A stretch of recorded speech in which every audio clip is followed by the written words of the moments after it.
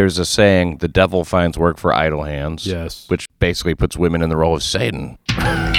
From the smallest room in New York City, Trying to be work, you here Satan. comes a show that gives you a reason to In live. violent Brooklyn, a woman who took a bathroom break from baby returned to find her stroller exactly one baby shy of a load. A psychiatrist is charged with plotting and hatching the botched murder attempt of her ex-lover. I'm proud to live in this great free country, and I'm proud of our commitment to free speech, and I'm proud of our country's commitment to protecting the rights of its citizens to work and live free from bigotry and violence. Fellow psychiatrist Michael Weiss dead. Judging from the photos of the accused killer, she's not Bronx taking cop it well. busted for having sex with an underage girl and recording their encounters, even after the investigation started and his home had been searched. But his lawyer, Stuart London, said his client denies the accusations from the bottom of his feet to the top of his head. Wow. All the way. But first, the two NYPD cops who had sex with a teenager while on duty, they're now facing potential rape charges, and they're trying to avoid indictment by attacking their accuser's credibility in a letter to the Brooklyn DA's office. Joining me now, Seth Barron. Hey, Seth. Hey, Pat. How are you? I'm all right. Lawyers for disgraced cops Eddie Martins and Richard Hall. These are the ones who targeted the young woman's raunchy pussy. This was at the Chipotle? Right at the Chipotle. As you recall, we talked about it last week. There were these two cops. They were narc cops. They had a van. The van had no windows. They pulled over a car. They ended up taking Anna Chambers back to the van. They drove her to a Chipotle, and they made sweet love to her, it sounds like, while she was handcuffed. Oh, that's one way to put And it. she is unhappy about it, and she wants to see something done, as who wouldn't? Now, in a letter to Brooklyn District Attorney's Office, lawyers for disgraced cops Eddie Martins and Richard Hall targeted the young woman's raunchy social media post since the alleged assault, which was September 15th, and her $50 million claim against the city. So she's suing the city for $50 million. They're trying to say, look at this chick. Examples cited by lawyers include a provocative selfie, that's in quotes, that the 18-year-old posted on Instagram, and a tweet in which she bragged about being followed by the paparazzi. That doesn't mean you didn't get raped. Yeah, right. It says this behavior is unprecedented for a depressed victim of a vicious rape. What a fucking stupid thing to say. I have to agree. Yeah, it seems like a really, I guess in this situation, the case is bad for them. It's real bad. Yeah. So they must just feel like they got to pull out the stops. Right, This isn't. anything. It's not the time to get. Right. To get self-righteous about what she's doing. Yeah. Look at you. Oh, she was eating a bag of popcorn. That's unprecedented for the victim of a violent rape. Well, the way she was eating it, though, She was very. she was so lascivious about eating the popcorn. Eating it in a manner that implied A manner she wanted unbefitting it. of a victim. She had posted Instagram videos of herself using drugs. This is in quotes, and rapping in her. I guess she has a rap persona called 50 Milli. I guess that sounds an awful like 50 million, which she's suing for. Really taunting them, though, right? Well, While look. joking about the millions that will be in her bank account. She's taunting them through a rap song and a persona called 50 Milli. Okay. Look, I'm not going to say that she's doing everything in the best taste, but, they still sounds like as you were saying last time, they admit to having had sex with her On duty. after she'd been arrested. That's not...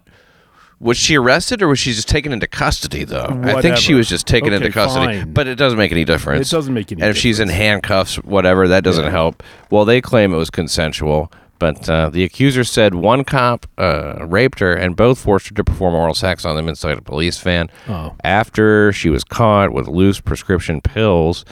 Now, that's a pretty flimsy kind of a fucking thing to pull somebody in on. I think that it was like Klonopin or something like that. The defense lawyers urged prosecutors to further investigate Chambers' dubious claim before you ask the grand jury to return an indictment against Martins and Hall. Well, they were stripped of their guns and badges. That's the first thing they do. Here's a prepared statement from the Brooklyn DA's office. Without commenting on this ongoing investigation, defense counsel's characterization of how a rape victim should behave is inaccurate, inappropriate, and demeaning. The woman's lawyer also said, "We are dealing with a teenager here, and teenagers, they post a lot of things." This is her way of trying to cope. People have different methods of coping. She's been helpless until now. Well, That's our lawyer. I can't just, I can't really disagree. No, me neither. And so it does. And so further, so it doesn't matter what this teenager says on social media. It can never take away from what these monsters did to her. Now, there are some sexy pictures there, too. If you want to check it out, it's Anna Chambers. And I told you 2 A's last time. It's 3 A's. So it's ANNAAA Chambers. Oh. Yeah, I don't know why, but that's what we're looking at. Triple A, because that's going to be my bond rating after I get my 50 mil. 50 mil. 50 milli. That's amazing, isn't it? She has them dead to rights to the degree that she's like, I'm just going to rap about it. Yeah. You guys can suck it. When I get my millions, that's great. Yeah, she has. She's out there. So Anna Chambers, and yeah, she's apparently, around to talk. I asked her to come on the show, and she said that she just sent me to her lawyer. She gave me her lawyer's number. Oh. I guess Michael David. So I got to deal with him if I want to, and I don't think that he's going to say sure. No. I mean, she's got her own career to worry about. Maybe it was her entertainment lawyer, her agent, she was sending me to. I'm not sure, but to make sure she gets the maximum pay. Definitely. I don't want to be around somebody who. I mean, she's obviously sexy enough to that these cops couldn't pass up on it. I know that rape is about power. That's why it's old ladies and shit like that. It has nothing to do with sexy. However, this is a sexy woman. She's a sexy girl. She's cute. She's 18. She's cute. She's legal, except if you're an on-duty cop and you've taken her into custody and it's against her will. Now, when you're forced to perform oral sex, I can't give oral sex unless I'm kind of into it. I can't do a good job. I just can't. If my mind is racing about, other things, I think I tend to get distracted. Right. Otherwise, I'm pretty damn good at it, ladies. But you know I think what I mean? if you're like a cop, if you're forcing someone to do it, Yeah. you probably don't really care that much about the nuance. Well, and technique. You're just sort of more into like she's doing it. Just using this like wet hole. I mean, Well, right? I guess. This is one I wish they would have videoed. Well, it might have. It would be damning, but it would also shed light on the exact nature of the encounter. I'd have no doubt that it was against her will. Because even if it wasn't against her will, it was against her will. Yeah. It doesn't matter. She's not in a... She didn't plan to get pulled over. No. She didn't say, hey, can I come with you guys? Yeah. So, right. Obviously... Hey, is there a Chipotle nearby with a parking lot? You know what I'm trying to say. Oh, you have a van with no windows? Whip out that burrito, officer. Yeah. Yeah, it seems unlikely. She's like, sour cream, my favorite. Right. Oh, yeah. I'm going to touch myself on my guacahole. Well, Kings County, Crown Heights, Brooklyn. There's grand larceny, there's pettit larceny, and then there's baby larceny, the cutest of all larcenies. A 26-year-old woman was grabbed by bystanders. Now, what they grabbed the woman, so I want you to know this has a happy enough ending. Oh, good. Because she grabbed a baby out of a stroller inside of a Jewish center in Crown Heights on Wednesday while its mother used the bathroom. The 27-year-old woman was pushing her 11-month-old baby in a stroller inside of Chabad Lubavitch World Headquarters. That's Chabad Lubavitch. No, there's a CH. Yeah, Chabad. Oh, is it at 770 Eastern Parkway? Yeah, Eastern Parkway. Didn't give the exact address. Do you know that place? 770. Have you gone to do some Chabad there? I've been by there. I've never really hung out there. It's not a good place to take your baby. I'll tell you that right now. The mother went to use the restroom and left the stroller behind. It was around 8:40 a.m., which is prime baby snatching time. And that's when a 28-year-old woman walked up and snatched the baby. She just took it. And she came back. She caused alarm. That was in quotes. The mother came back and caused alarm when she realized her baby was missing, according to police. That seems like almost a judgment, say if she came back and caused alarm. Yeah, seriously. She was understandably upset that her baby had been stolen. Right. That forced bystanders into action is what it says. It doesn't even give them the credit. It's very down on people. Sure. That forced bystanders into action because, this alarm was being caused, who quickly wrangled the baby snatcher. And the mother and child were reunited unharmed. And the woman was arrested, charged with kidnapping. Wow! And there we go. Now it's a short kidnapping. This is not like brand new. There was a woman who did this by kind of as a habit for a while. A woman who was a bit of a known crazy lady around Manhattan, and she would kidnap babies. She was paranoid, schizophrenic, or something, or she had some kind of a mental disorder. She was compelled. She thought she was saving them or something, and she would steal these babies and get caught right away because she wouldn't even make an escape. That was very good. She's going to wander off with the kid. So what to do with somebody like that? Well, I don't know, but this one's going to be facing charges, obviously. And we'll be right back. Gavin McInnes, say you're working at your computer. That's what I do sometimes. I just put on Compound Media, and I work until it's too distracting, and then I turn it off. I feel the same way about your show and Anthony's show. If you have something boring to do, like tons of dishes, or, I don't know, you got to fucking clean out the garage, you just fucking put it on your phone or bring your laptop, and it makes the time just zip by. Yeah, it's entertaining. It's you're not watching Compound Media yet. This has shit on it that you're just not going to see anywhere else. You know that cover in National Geographic where they have that Muslim woman with no nose? And it's just like a triangular hole? That's how I feel when I look at people who haven't subscribed to Compound Media. My heart breaks for them. Like a no-nose Muslim woman. You should be on the cover of National Geographic, and it should say the state of not having Compound Media in your life. A psychiatrist is charged with plotting and hatching the botched murder attempt of her ex-lover. The slow-rolling wheels of justice, steamroller-like, have finally inched within flattening distance of 48-year-old psychiatrist Pamela Bookbinder, who investigators say wanted fellow psychiatrist Michael Weiss dead.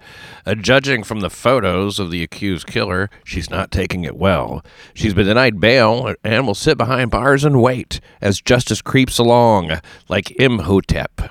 I mean the mummy, not the 25th century Egyptian chancellor to the 3rd century pharaoh Djoser, who was son of Akasekemwi and the subject of the oldest known life-size Egyptian statue. Now, I've probably said this before, and I'll likely say it again. To compare the slow-moving bureaucracy of the contemporary criminal justice system to the vizier of Djoser, architect of the first step pyramid in Egypt and high priest of the sun god Ra at the ancient city of Heliopolis, and who was eventually equated with Thoth, the god of architecture, mathematics, and medicine, and patron of the scribes, would likely be considered historically shaky, and therefore would threaten to compromise my integrity as a journalist. Now, the psychiatrist here is charged with the attempted murder of her child's father, 45-year-old Pamela Bookbinder. 48-year-old. 48, excuse me. Oh, you've corrected me on that. Charged with the attempted murder of Michael Weiss, also a psychiatrist. Weiss was stabbed and beaten with a sledgehammer by a deranged assailant November 2012. It turned out that assailant was the 20-year-old cousin of none other than Pamela Bookbinder. Right. And cops say the middle-aged shrink convinced her troubled teenage cousin to stab and beat him with a sledgehammer. The motive, according to Weiss, she wanted to cash in on $1.5 million of insurance money. Well, obviously, the 20-year-old cousin was non-compos mentis, a deranged guy who was talked into doing this. That's the theory, the prevailing. That's the argument. That's the argument, and these are the details that we're working with. Now, the teenager came over.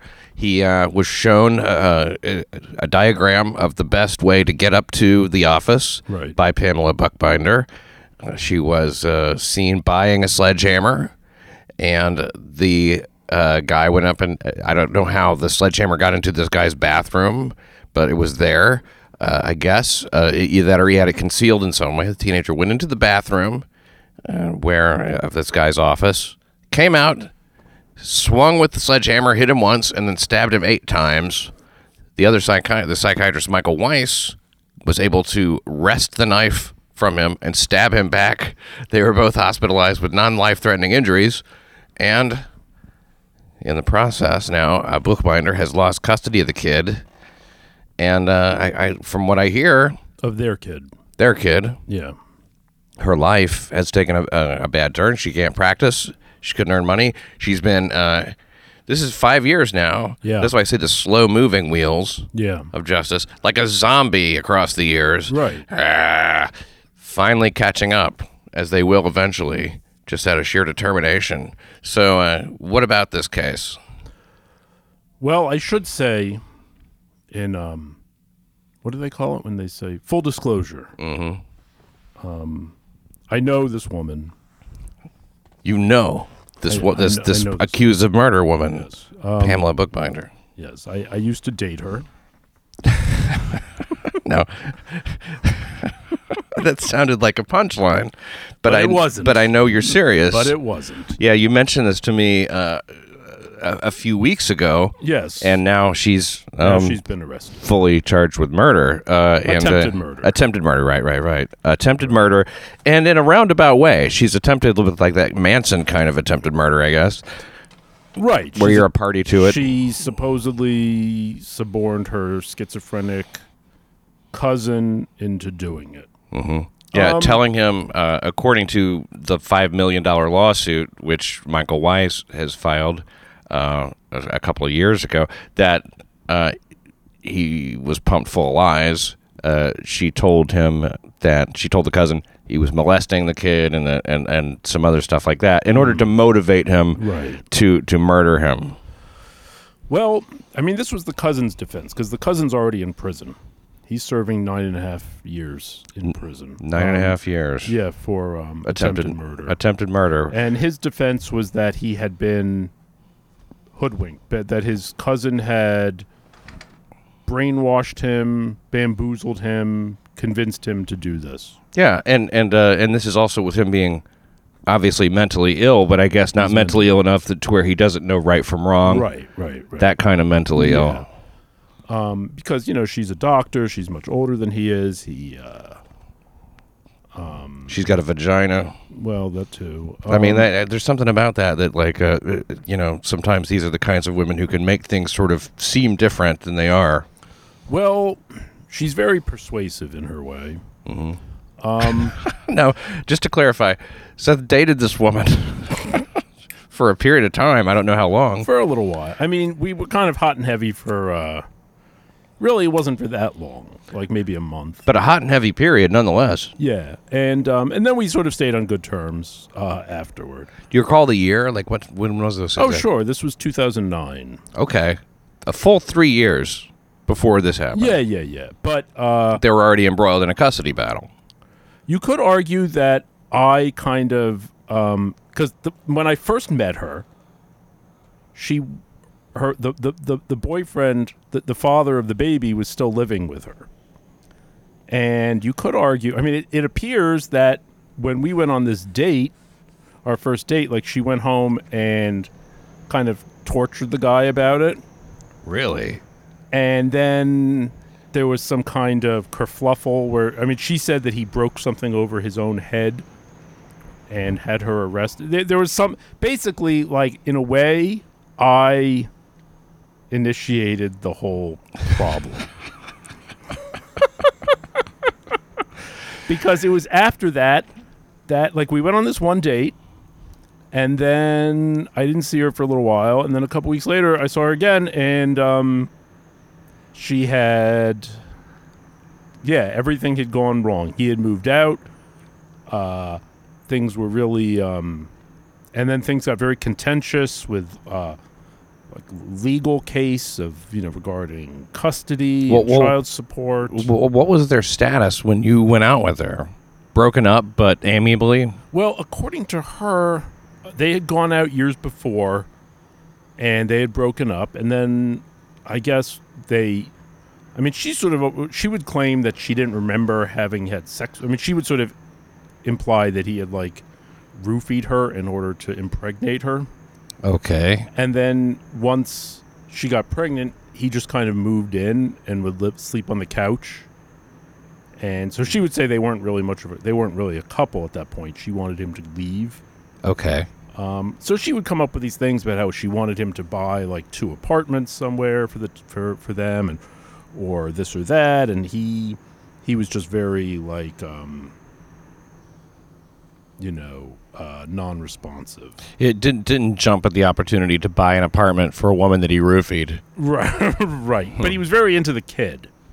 As was she. You know what? He was a very nice little boy. And I feel bad for the boy. Basically, that's my approach at this point. I feel bad for her son. He's the victim. Who's a nice little boy. Well, he's one of them. I spent a fair amount of time with her son. I've met the guy. I met the baby's father a couple of times. Not under the best of circumstances. Well, whatever. Like, he was coming to pick him up and whatever. Yeah. So I'm not going to say. I think that let's wait and see what happens at trial, because the way she's described the whole thing to me, she has a story that I'm not going to say is entirely implausible about what happened. Okay. Now, before you do that, I'm curious about this whole thing. Like, so after you guys went out, the guy broke a vase over his head and then had her arrested. Yes. And she was arrested. She was arrested. So she's been arrested before. But nothing happened with that. Oh, okay. He dropped the charges. It was a domestic. Or there was some domestic. Basically, it was like a domestic dispute that they couldn't really piece together what happened. Yeah, it was a he said, she said. I guess. Okay, so but that's a bizarre thing to do. I mean, that's not really something a lot of men would do. What, like break a vase over your head and then call the police and say she broke a vase over my head? You know what I mean? A little bit. Yeah. It's a little unusual. Like I think she says he broke the vase over his head and then picked up the dog and walked himself and the dog to the police station. I mean, he's a little bit of an odd duck. Well, if he did that, he's quite an odd duck. But, again, this is just what she told me. I was very much like, how they say some people kind of distort the gravity around them? Like they distort reality? Oh, yes. She kind of had this power a little bit. Sometimes it's through lying. Yes. Generally through lying. Lying and a lot of Adderall. And giving up that poon. Well, there's that, too. That definitely that weighs in, because like sometimes. Anybody you're fucking, it's not worth the argument to say like, what? No, that didn't happen. You don't think it is at the time, but I'm speaking for myself now. Sure, the situation I had, like I didn't want to fight with a girl. I was just trying to have sex with her, and you don't want anything to like disrupt the vagina supply there. Right. I mean, eventually, really, after a couple of weeks of her, she's a very intense kind of. I guess she's a little off the wall. Yeah. I mean, I'm probably really destroying my credibility as a New York crime reporter here. Because, no, you have an inside scoop. What are you talking about? Well, because I guess I should be saying she's guilty as all hell. But you know what? I'm not saying that. I'm not. I want to see what the prosecution offers. Yeah, and I would like to hear her defense, because what is the story that she has that's not altogether implausible? Well.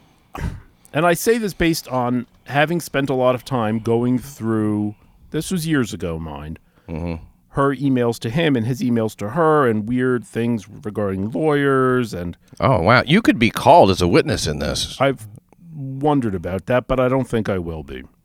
I mean, you could possibly be a character witness. I could be. I am either way. I was a character witness for her support, her custody case.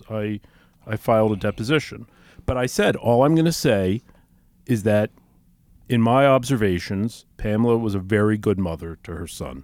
And I can't comment. I have no comment on anything else that happened.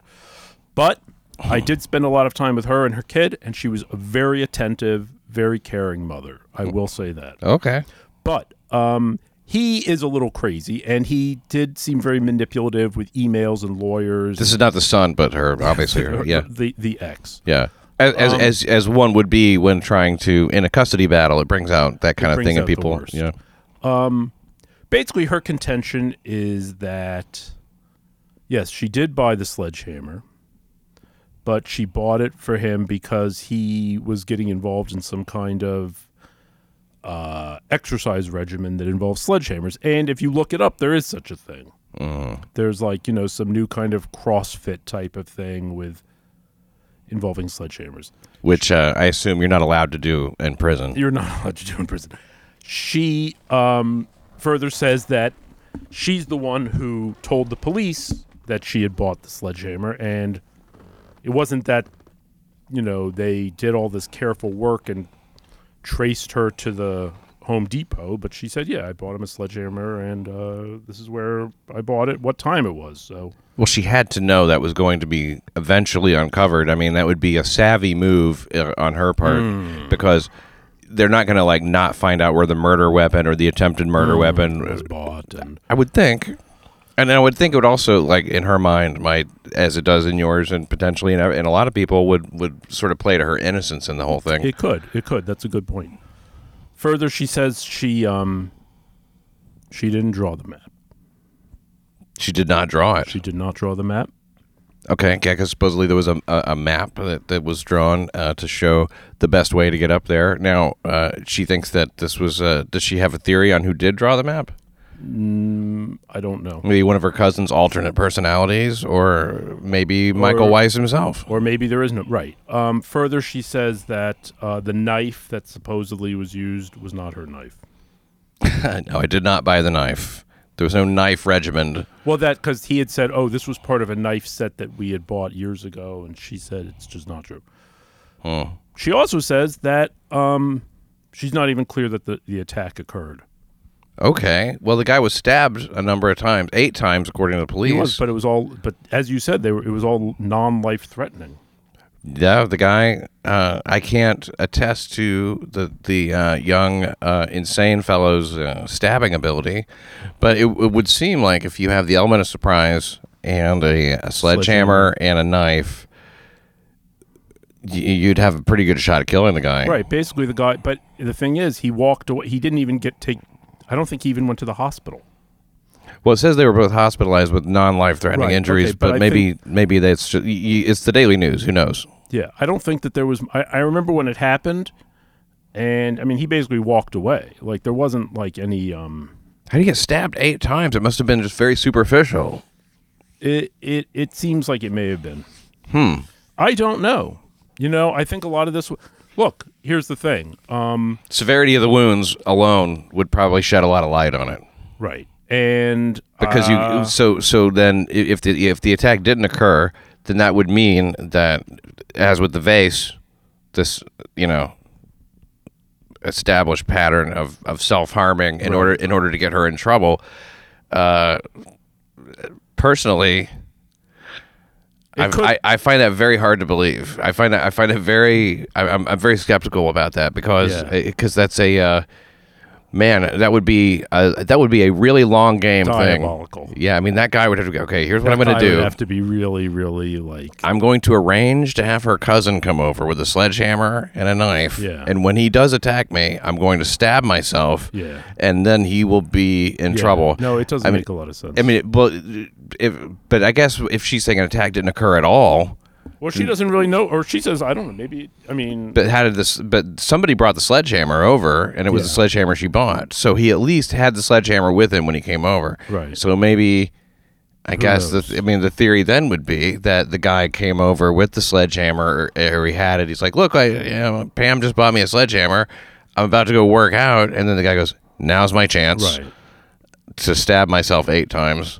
Right. And it's... I don't know how it would work. Yeah. Well, also the other thing is, say he did attack the guy. Who's to say that she set it up? Yeah, and that is the story of the guy, I guess, right? I don't know if he gave testimony to that effect or not. Where exactly that comes from? The cousin? Yeah, the cousin. The cousin. Right. The cousin said, "Oh, she brainwashed me." That was like his defense. Which, I mean, I don't know what this guy's like. I don't know what kind of crazy he's got. It seems like... He's like schizophrenic. He's like... So maybe he's not a reliable witness on who has spoken to him and who hasn't about what. That could be. But he'd have to be... He claimed that she would play Maxwell's Silver Hammer over and over again by the Beatles in order to brainwash him. Mm-hmm. Which doesn't seem like, if you were actually trying to brainwash somebody or convince them to do something like that, you would necessarily play Maxwell's Silver Hammer. Oh, she's a psychiatrist, though. Apparently worked. I guess. Well, did she ever talk badly about wives to you? Did she ever try to? Oh, sure. Yeah. Okay. So it wouldn't be out of character for her to like say bad things about the guy. No. I mean, strictly speaking, they were like it fits a involved in pattern. this, like dementedly bad relations. Like they were just constantly battling over everything pertaining to the kid. So if she had any consistency at all, then I mean that would be like, of course she would have like. I mean, maybe the brainwashing thing was all in his head. Maybe she was just doing like her regular complaining, right. you know, Right. and he's like, "What do you mean I should kill him?" You know, maybe it could be. Maybe Or- he mentioned that he liked that song one time, and she's like, "You know what? Let's play that song that he likes." You know, I could d- mean you know that, what? I'm just Yeah. to lend credence to it. You know, I mean, maybe he did do it on his own. Maybe he acted alone. Right, feeling like, oh my God, I have to protect the boy. And by coincidence, and maybe he even had enough foresight to say, "Hey, I've been kind of into maybe doing this sledgehammer workout." And she's like, "Oh, all right, well, I'll pick you up a sledgehammer." I mean, yeah, it could have happened, right?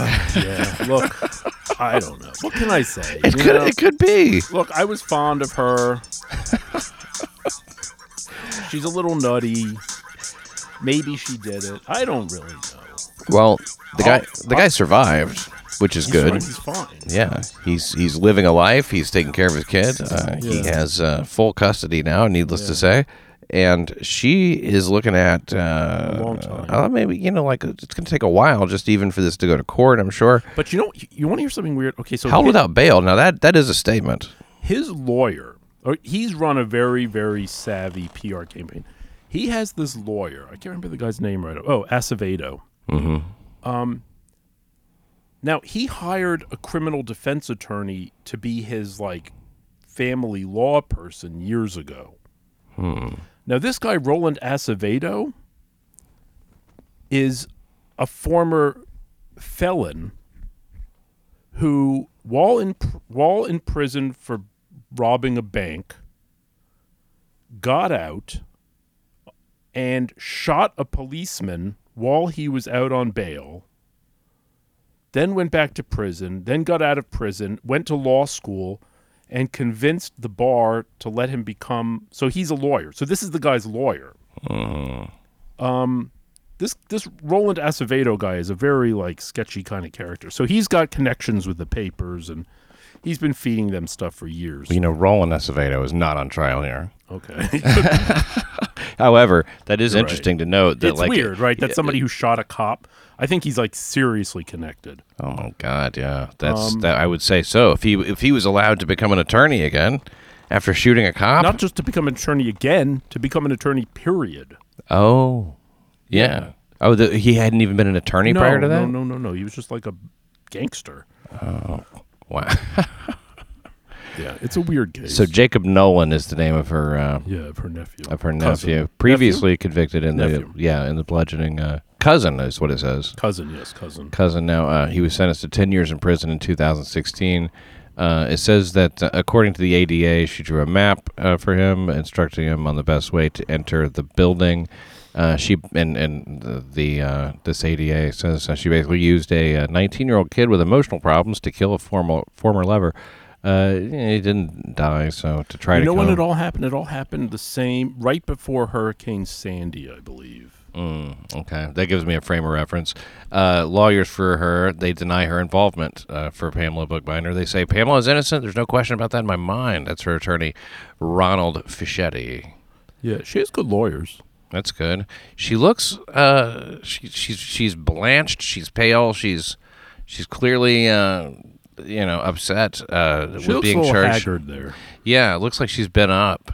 And they wanted her released on $1 million bond, and they're not going to do it. They're absolutely not going to do it. I think that's that seems a little punitive, honestly. And it's not supposed to be punitive, is it?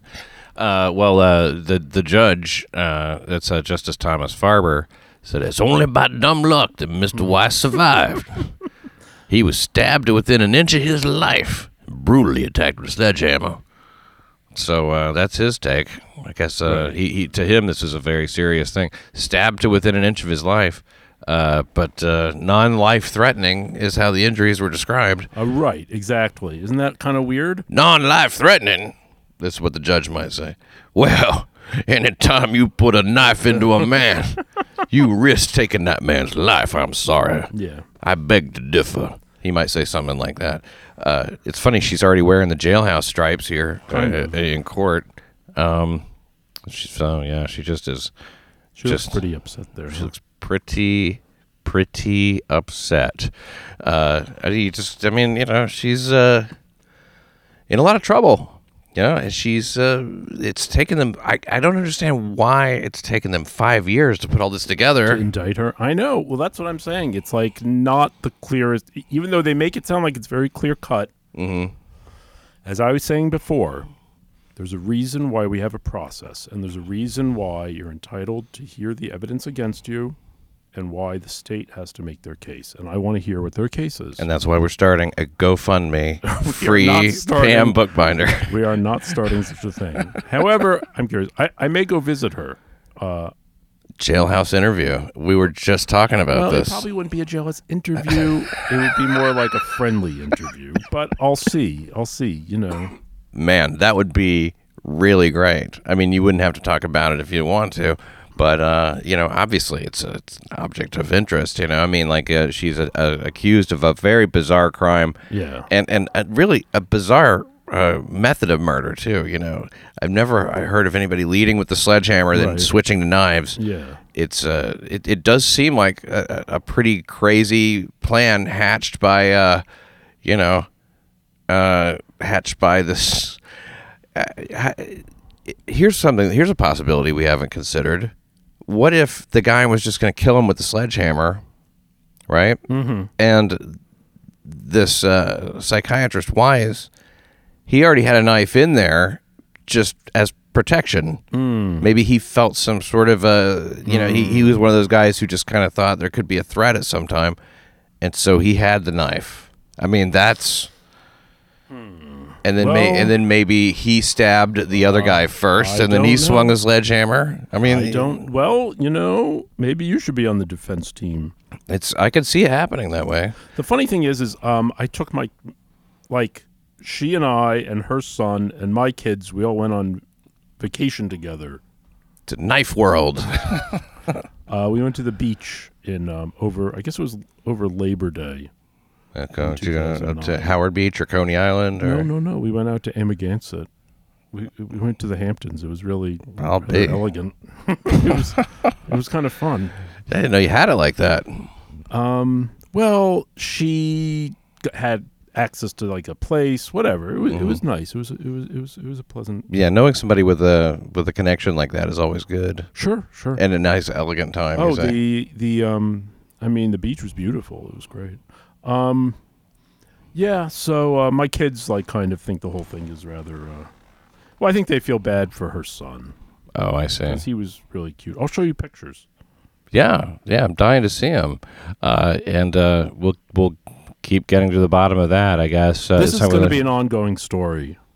So we'll keep you posted. Of course. I'm not sure if you know this, but New York City is about to change. By law, hookah bars cannot open in New York City anymore.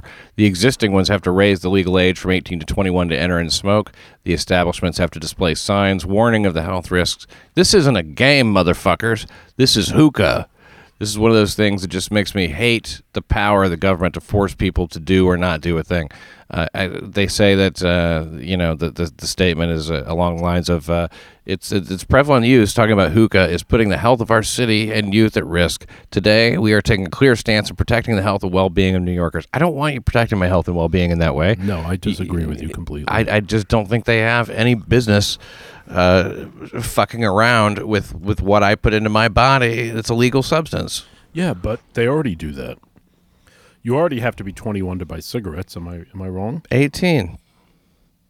It's been 18 for a long I time. think they raised it to 21. They never raised it to 21 that I'm aware of. I'm pretty sure it's 18. It's 21 to drink, but I don't think you have to be. Well, I will say that I went into a restaurant once, and it was so fucking disgusting with all this goddamn hookah smoke around. Well, it's a place that you don't go to But it was unless like, you want some hookah. But it was a restaurant.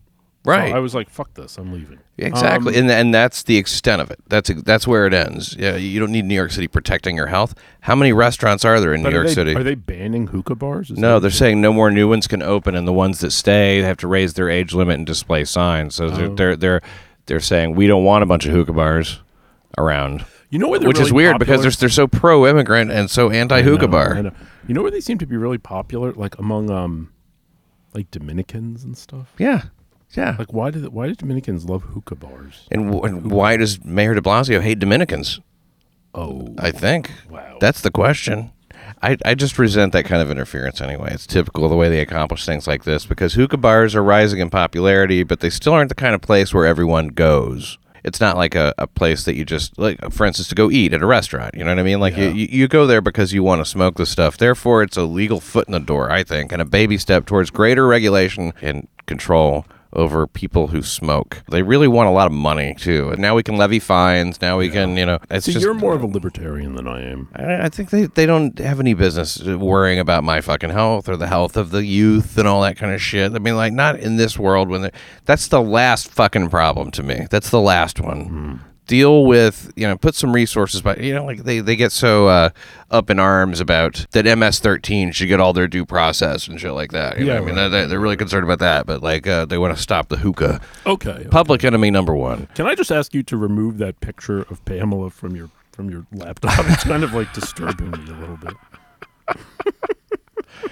Especially while she cries. Ugh. Yeah. I hate to see a woman cry. I hate to hear it. Hate to see it. A Bronx cop was busted for having sex with an underage girl and recording their encounters, even after the investigation started and his home had been searched. That sounds like quite a case. He was recording himself with an underage girl, and he continued to do so. It's a guy who just can't help himself. That's how hot this underage girl is. Sexual addiction is a real thing. And it is a crime. Officer Raul Almeida was arraigned on a 67-count indictment held on $250,000 bail. And then here's something from James O'Neill. He says, the nature and scope of the charges in this indictment are egregious. He said, the fact that the defendant is an NYPD officer evidences an unconscionable violation of his oath to uphold the law and protect the public. Well, that's a lot of pretty words, Commissioner. Yeah, right. What are you trying to say? I guess it's pretty clear what he's trying to say. He's not on the side. He's not taking the cop's side. People talk about the thin blue line and how a lot of times it doesn't work that way. I mean, if you do something that's really fucked up, usually you're going to get thrown under the bus. Well, justifiably. Of course. This sounds terrible. The guy's 40. He's a 40-year-old cop. And so 5 times between January and April, including twice after police searched his Bronx bar. Once they're on to you. Yeah. That's the move I don't get. He paid the teen for sex and preyed on the vulnerable young woman and videotaped his demeaning and dehumanizing act. He had an act. I'm just working on the act. You tell me where you get free actresses to do this kind of shit. Paid her for sex. Does that change it? No. I mean, she's getting paid. She's she's a whore. Doesn't matter. She is by definition a whore. Doesn't matter. She's under 18, right? Under 17? Where is her? You said underage. Yeah, I said underage, yeah. So underage would be under 17. She's 16 or younger. At least she was in January or something. Mm-hmm. Maybe January through April. Staten Island cop. Excuse me. This is a Bronx cop. Beg your pardon. It is especially disturbing, and this is our favorite Bronx DA, Darcel Clark. She's great. She is just a real piece of work. She's something else. I know. I've referenced her before, I believe, as the world's ugliest district attorney, and I stand by it. It's kind of true, but that's not her major problem. Imagine Bo Diddley in a wig.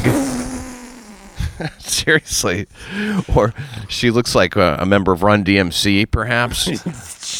She's an unfortunate looking character. Yeah.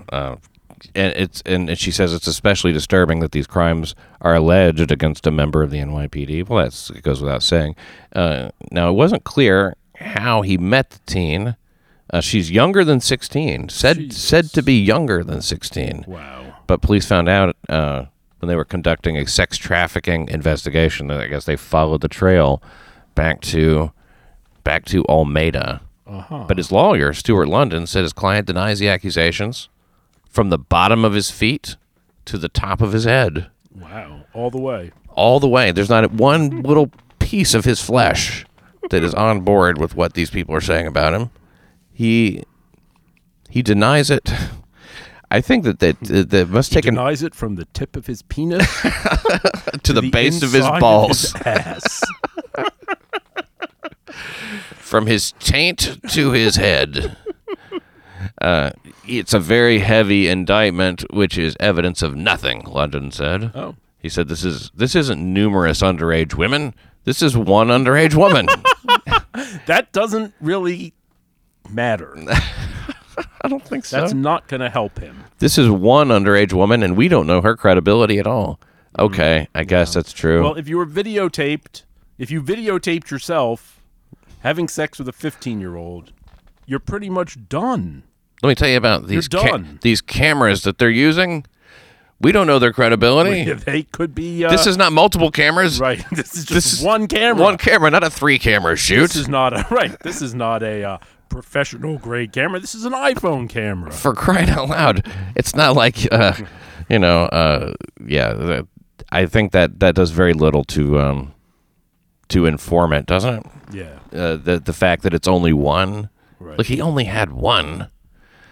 It would be nice if you got a free one. Mm-hmm. Especially if she's already in the engaged in the world's oldest profession. She may be the youngest one of the younger people engaging in the world's oldest profession. Sure. I guess there's prostitutes who are younger than 15. They go much younger than that. That would be another point of the defense, I guess. It's not like she's 8. Yeah. I mean, it's 1. Right. 50. It's not like this is 25-year-olds. Right. Look at how much worse it could be. Yeah, sure. During a search of his apartment, police confiscated a cell phone, computer, video camera, and several encrypted external hard drives. Well, they just take it all, don't they? Yeah. I mean, you think you're safe. I've probably got some pictures on my hard drive that the police would not be interested in, but which my wife... I mean, it's not anything that. Do you have naked pictures of exes that you've saved? Because I don't throw that shit away. Why would I throw it away? I mean, it exists somewhere. It's somewhere. There's a couple of choice ones that I think I just had on my phone that I deleted. Right. And I regret it. I wish I still had them. But these are so good ones are so hard to kind of get, you know. Mm-hmm. And you want to save your ex-girlfriend porn. You know? I mean, like, every once in a while... Well, it's sentimental. It's not... see, that's the thing. That would not be an argument for me. That would bother her more. Yeah, I know. You know, you can't jerk off to something that you feel emotionally attached to, right. and feel as if... But you know what? I never look at it. I just know it's there. It's just nice to have. I just know it's there. And I did have an ex call me once and say, hey, did you delete all that stuff? And I was like, yes. Of course. And I said, and even if I didn't, I would tell you that I had. Is that what you said? Yes. She wasn't happy about that. And I was like, no, of course, it's gone. But I don't intend to do anything with it. It might as well be gone. You know, it'll be found after I'm dead. Yeah, maybe. Yeah, maybe. And what are they going to do? Like, right. Look at this shit. Oh, my God. He knew this chick. Look, this. Yeah, right. There was some. We better find her identity and ruin her life. Right. I would hate to think that there were. The thing is about dick pics are one thing. I could stand it if some dick pics were floating around to me. I would fine. You know what I mean? Mm. But if I was like all laid up with like my hand behind my head, you know, and like fucking looking all sexy, no, that would be an embarrassment. I guess it all depends on the nature of the. No, there's certain ones that like women they take and they go, oh, God. You ever take a picture of a woman and it just like she closed one eye or whatever. It's just not quite right. It's the wrong angle. So, ooh, delete that right away. Yes. Yeah. So they don't play around when it comes to this shit. I wonder if you're paying to have sex with a minor. Now, I don't think the filming is included. So I don't know what the SAG-AFTRA rate is for a 15-year-old hooker. But maybe that could be part of the issue as well. Could be. And if you pay her enough, you might be containing a problem. No. There's so. not enough money, huh? He's done. I do agree that with his lawyer when he says it's a very heavy indictment, but I do think that it could be evidence of something. It seems as if criminal charges are evidence of something in a way. Well, The number of them, the scope, 67 indictments. That's not an accident. That's not like you could be charged for a murder you didn't commit. A murder, but you don't get charged for 67 murders. I mean, look, this is what they do. They overcharge. They load in as many charges as they can, and then get you to plead guilty to a couple of them. Oh, right, of course. Yeah, that's true. Yeah, and maybe they wouldn't all stick. Look, there's a reason we have the Bill of Rights. Yeah. And look into it, New York. And as into law and order as I am, I still think that the principle of innocent before proven guilty, and that the weight of prosecution is on the state. You don't have to defend, Of course. I'm all for all of that stuff. I mean, I think that's something that's really lost in today's world of social justice, because they don't need it. They don't want criminal indictments. They don't want the last thing that Harvey Weinstein's victims / accusers want is criminal charges. I mean, like, because then you define the number of, well, that was the real one, right? And then and you also you want that scope to be as broad and wide and deep as possible, and to be socially damning. Yeah. And it was the same with Cosby. I mean, like, the sheer number. It's and how many times have you heard somebody say, well, I mean, if it was like one woman, but 50 women, I mean, that can't all be bullshit, right? I mean, and all the stories they tell are so similar. Yeah. Well, I mean, like, okay, it doesn't mean it's criminal. I'm not taking up for the guy. I'm sure he's a piece of shit. Right. But I think that he's a piece of shit. I think he's a nugget of shit, and not 21 giant logs. Right. I will say, though, Weinstein, he does not give a fuck.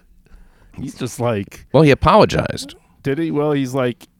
Apparently, he did a week of sex rehab, where he was staying in a hotel the whole time. And then he was on the phone all the time. And then he's like, yeah, I'm done. He doesn't need sex rehab.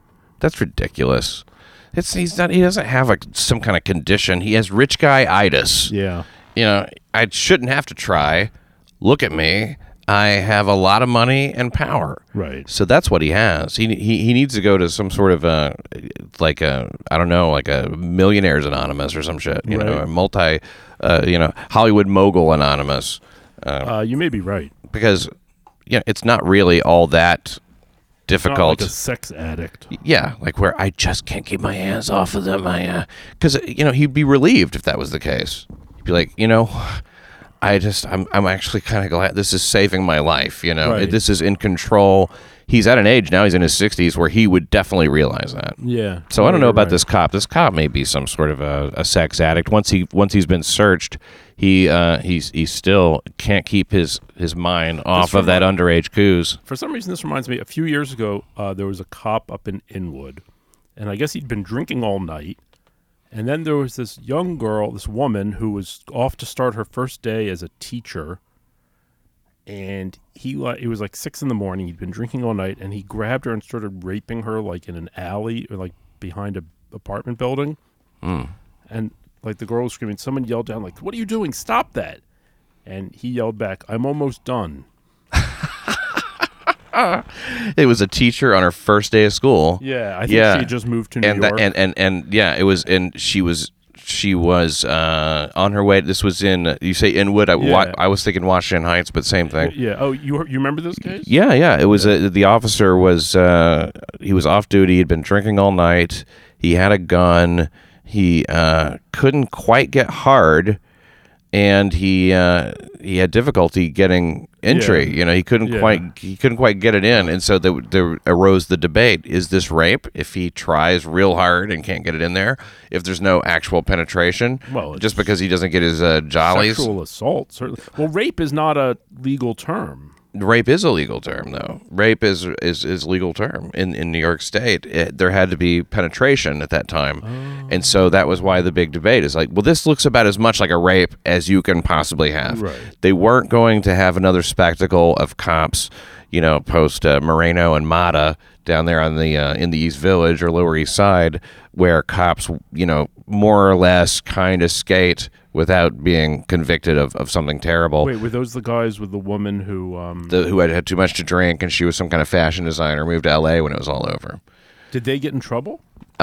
Moreno was sentenced to some jail time, and I think Mata was not. But he was the younger of the two, Yeah. and he was not as involved. And I think it was mostly Moreno going, "Hey, man, I got to go back and check on this girl, you know, whatever." I don't know what happened. There's conflicting stories. But the guy that you're talking about, I don't recall his name straight off the top of my head, but he was just drunk wandering around and put a gun to this woman's head. He tried everything, you know. Yeah, and I'm almost done was a great... You remember that? Yeah. You don't forget a story like that.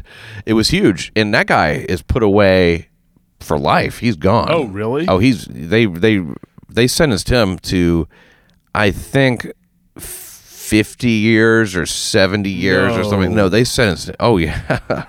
Yeah, they put him away. Wow. And it was considered a victory, you know? I mean, like, I think that what she really wanted was for him to be convicted of rape, which he wasn't. Yeah, this was the big... Yeah, you're right. This was a big debate. Yeah. Everyone was like, call it what it is. But it's like calling it sexual assault, it's like just as good as calling it rape. I don't know what the... Well, because they want it to be that thing, you know. Really, that's where I have a problem with it too. Because you want justice, you got justice. Yeah, justice was done. I mean, like the guy is locked up as locked up gets. There's no. Right. I think his first opportunity for parole will be, you know, he'll be he's dead. He'll be a geezer, you know. Yeah. But that's where I have a problem with it because they want to expand the meaning of rape. Right. And they want rape to be so many things that you don't really think about it being. So many things. I'm just looking this case up because I really Okay. I really want to know how long he's going to prison for. Okay. Officer, NYPD, and Here it is. okay. What's his name? I like that he wanted to rifle through her cell phone records. Well, his name. oh wait, what are you trying to say? Michael Pena. Yeah, Pena, right? Michael Pena. Like are you trying to like equate me with a rapist because I like to rifle through my wife's phone? Basically. Okay. He 75-year prison term. Oh. Yeah, according Holy to shit. and back in 2014. Yeah, I'm reading a New York Daily News headline. Rapist ex-NYPD cop says 75-year prison is, quote, an injustice and politically motivated. Well, it very well may be. Yeah, I mean... Okay. However, find me somebody who agrees with what you did in any way. The paper has no scenario. He pled guilty. He pled guilty and he got 75 years? He pled guilty in hopes of having some kind of lenience. You know, I would have not done that. But I think they obviously, as a cop, he knows sometimes that's what you need to do in order to reduce your punishment. And in this case... It didn't work. Not at all. He was punished more harshly than Al-Qaeda terrorists, vicious killers, kingpin narcotics officers, violent gangsters, and racketeers, wrote his lawyer. And that is a good point. He called... Because, you know, this guy who just was convicted in blowing up Chelsea... Yeah. He won't be convicted of 75 years. No. Hell no. No, nothing like it. I mean, he didn't... Well... And that's worse. I think it's worse. I mean, nobody got raped, nobody got killed, but there were a lot of injuries. And I think on the whole, the type of person who was going to blow up a dumpster outside of outside of a blind rec center, of all things, is more dangerous to society than a guy who can't control himself when he's drinking and fucking is... no, it's not that he can't control himself when he's drinking. He's a fucking rapist. Yeah. He's a criminal and he's a rapist, but 20 years, 25 years. Yeah. You know? Well, you know what? They want to send a message. Here's the thing, Pat, is when this happens, they want to send a message to other cops saying, don't fuck around. And you know what? The message has clearly not gotten through. I'm afraid I would have to agree, because this guy here, there's a lot of other stuff in Almeida's situation that sort of intensify what may be negative feelings, just when you thought it couldn't get any worse. Also found were 2 files. One had the names, pictures, and birthdays of women he has bedded since 1989. Okay. The other was his own probe into how the Internal Affairs Bureau is investigating him for tax fraud.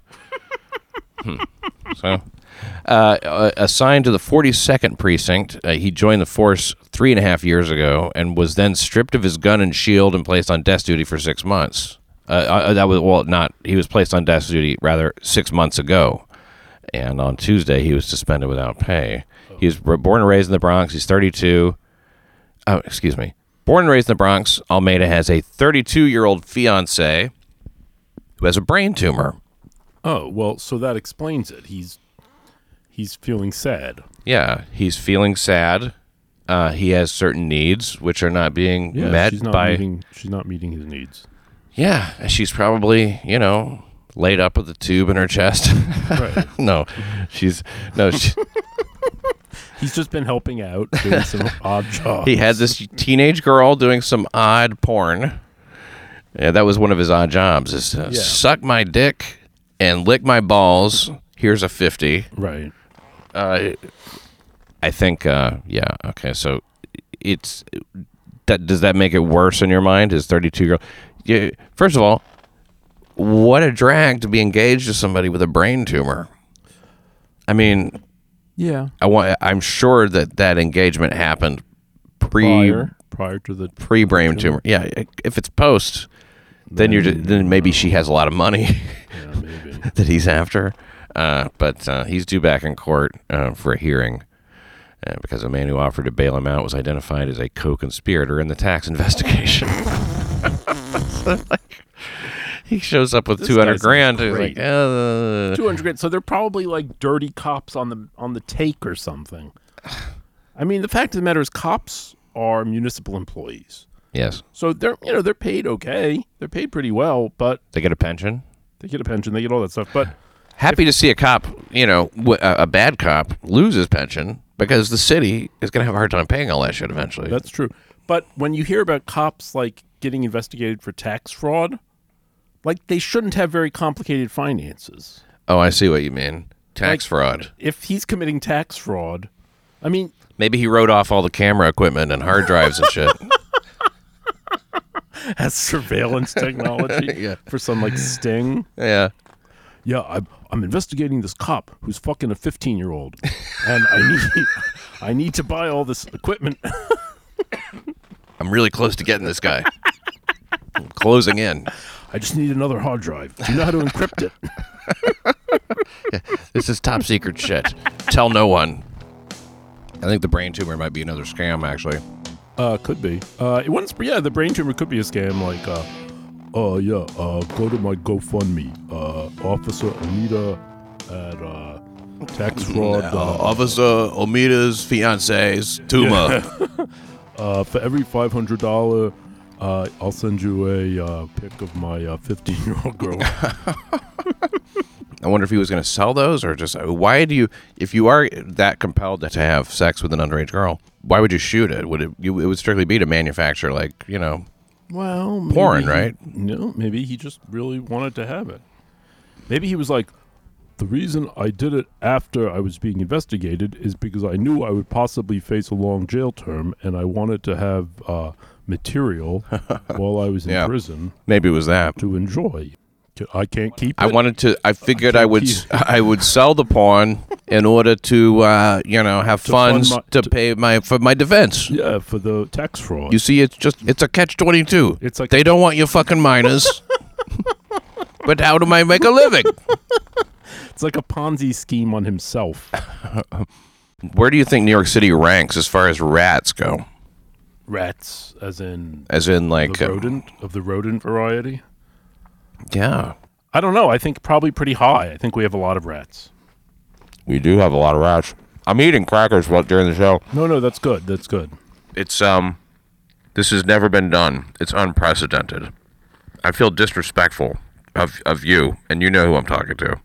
Not you, Seth. No disrespect.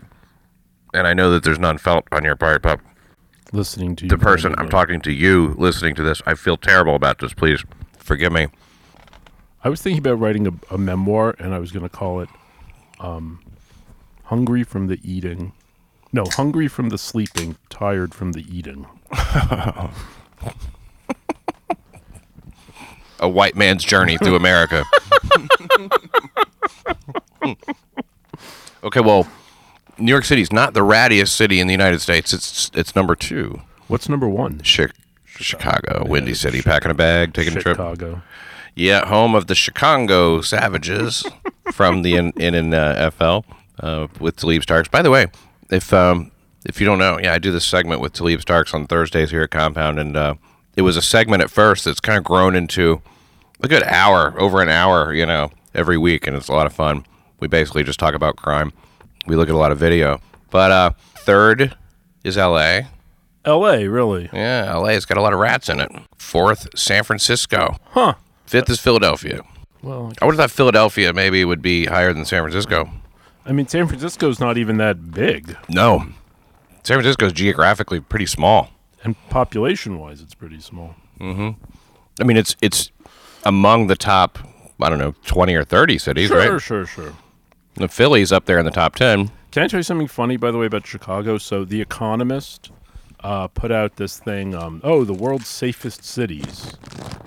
And it ranked Chicago as safer than New York City.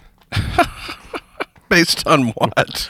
Based on like the most absurd metrics. It's like they really just fudged everything. But this is the best. They said that it's one of the safest cities because it has so many cybersecurity companies working there. Like there's a bunch of cybersecurity firms that are based in Chicago. Well, there's your proof. Yeah, right? I was saying that's like saying that New Jersey is one of the healthiest states because it has so many pharmaceutical labs. I mean, it's but I think anyway, my point is Chicago, and I noticed on the street the other day I saw this giant advertisement on the side of a bus stop, and it said showed these 2 gay guys with like rainbow balloons, and it was like Chicago is the most LGBT friendly city. Come to Chicago. So I think they obviously are having like a major PR campaign. Oh. And this thing in The Economist was probably like part of it. Yeah, they want to fight that rat image that they've got. Yeah. And and really they need a lot of gays right now because they will come in and make nice neighborhoods out of shit. Exactly. They will clean it up and the place will look much better. Well, that's the myth. I mean, yeah. Is it a myth or is it just the reputation? Well, it's the reputation, but it's become this idea propagated in like the new urbanist circles, and it's kind of falling out of favor now that all cities need to do to become like really nice is have this is so distracting is to encourage gays and artists to move in to their kind of crappy areas, and then that'll attract all kinds of other things. I mean, it's kind of a cause and effect confusion, I think. It's not like if you have it's not like a bunch of gays are going to move to Wilkes-Barre, Pennsylvania, and all of a sudden Wilkes-Barre will then become like a vibrant city. Cities have a certain degree of, burgeoning growth or whatever, and gays are living there and they move it. I think it's not like one causes the other, right? But yeah, it just works out that way, right? I guess so. I don't think you're gonna like move gays into South Chicago, and then all of a sudden it's gonna turn into a really nice area with no murder, And it goes from being a bloodbath to an AIDS bath, as it were. By the way, this is funny. In at the 100th anniversary, I was watching this, at the 100th anniversary of the Statue of Liberty. I don't remember this, like in 1986. And they had been working on it, and then they restored it, and they had a big party or whatever. And Bob Hope was at the gala, and and Ronald Reagan and his wife were there, and Bob Hope says, well, and this is on TV, he's like, so I don't know if you heard this, but the Statue of Liberty got AIDS, and they're not sure. No way. Yeah, he's like, they're not sure if she got it from the mouth of the Hudson or the Staten Island Ferry. Oh, my God. And Reagan's like, ha, ha, ha. It's a great joke. That's the best AIDS joke I've ever heard. Check it out on YouTube. It's really funny. I will. I'll do it right now. I have to hear it with that classic Bob Hope delivery. Bob Hope was hilarious. I don't know. Oh, He was kind of corny, right? He was, but he was really funny. I'm not so sure. I mean, that's a funny joke. To say on TV in front of the president. Bob Hope AIDS joke. Well, no. Look at Bob Hope Statue of Liberty. I think if I put in AIDS, it will get me there because I've gone through that whole. Do it however you want. Bob Hope Statue of Liberty AIDS. Yeah, but look at the way you have it spelled. AIDS. Yeah, they'll probably do it. In a few moments, the celebration will begin here in New York Harbor. It's going to be quite a show. I was just looking over the preparations and thinking about a saying that we had back in Hollywood about never doing a scene with kids or animals because they'd steal the scene every time. So you can rest assured, I wouldn't even think about trying to compete with a fireworks display, especially on the 4th of July. That's non sequitur. Will be brief, but it's worth remembering that all the celebration of this day is rooted in history. For just a moment, let us listen to the words again. Of Bob Hope. These truths to be self-evident. See, this is funny because nowadays they wouldn't be reading like their fathers and their grandfathers from the Declaration of Independence. They'd be reading from that fucking Emma Lazarus poem. Which one is that? Oh, the one that's give me your huddled masses, give me your human garbage breathing to turn us into the dump of the world. Find us the worst people on earth. Find us welcome here. All the wretched refuse. Talking diseases we've never heard of. Send us all of the chunga disease and shoeless people. Yeah. With sores. Statue of Liberty. AIDS. I'm not seeing a Bob Hope one though. You think I just made it up? Kind of. I think that you might be misleading me. Maybe I dreamed it. You know what? It probably got scrubbed. You know how YouTube is these days? Very arbitrary. You think so? Absolutely. Definitely. They take shit down all the time. Okay. That's disappointing. Here's an article from the LA Times in 1986, July 30th, called Hope's Joke. Please. One of the delights of Liberty Weekend, as many observers of the national celebration have pointed out, is blah, blah, blah. Okay. Unfortunately, Bob Hope's attempt at humor was the only exception. He shocked an audience with a tasteless and offensive joke about Miss Liberty. Hope appeared before 360 guests who paid $1,000 each for July 4th dinner and fireworks crews. His so-called joke was about Miss Liberty having AIDS. Hope said, nobody knows if she got it from the mouth of the Hudson or the Staten Island Ferry. Those who did not groan in embarrassment sat silent in dismay. Hope's joke was worse than obscene. It was abusive and unworthy. Well, I don't know. I thought it was funny, and I believe so did President Reagan. Yeah, you're in good company. It was a funny joke. That makes you happy? Who cares? Well, this is interesting. Apparently, I seem to remember having seen video of it, but now people are saying that there's no video. Maybe you read it, and it was just one of those things that created such an impression, you know? I thought for sure I saw video of it. Maybe. That's so sad. Well, okay. I'm gonna tap video here. It says they don't know shit. I don't know. Fucking shit. I bet you there is video of it. But here.